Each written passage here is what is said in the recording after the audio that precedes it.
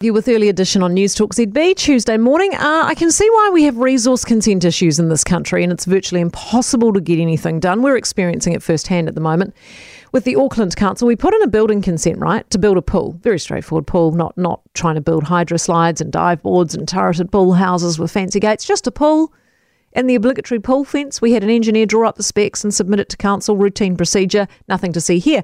Then, to our surprise, the council comes back a couple of weeks later and says, not only do we have to apply for building consent to build a pool, but now also a resource consent. And all the standards that come with meeting resource consent must be met. Obviously, we query this. There must be some mistake. We're not building a house or a garage or a building or a dwelling.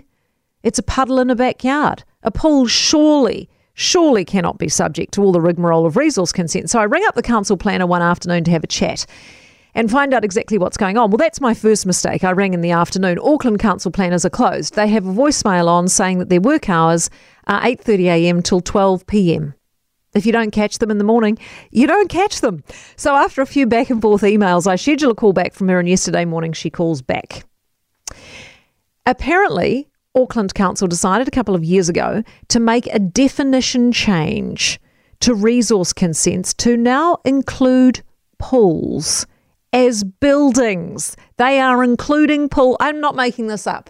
They're including pools as buildings if they're over 25,000 litres, which, unless you want a paddling pool, is most pools. So putting in a pool is now subject to the RMA, the unitary plan, and all the standards included in that. So why did council decide to do this? Well, I mean, your guess is as good as mine, but I have a hunch it could be something of a bit of a money grab, because accompanying the new resource consent application that we must file is, of course, the resource consent deposit fee of $4,000.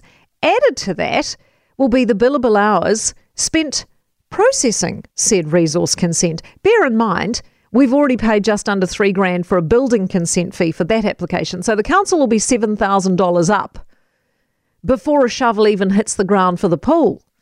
And I thought the pool was the expensive bit. Here's the rub. When I ask what it is they now require from us as far as resource consent application goes, given this new $4,000 price tag and all the new standards we obviously need to meet, guess what it is they need? Nothing. She tells me, nothing new, just resubmit the same drawings and files we've already submitted.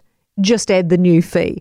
So the council is going to take its time and ours processing 2 consent applications concurrently with the same material, the same info, the same drawings, the same exact details, but process it twice just so we can dig a hole and put some water in it.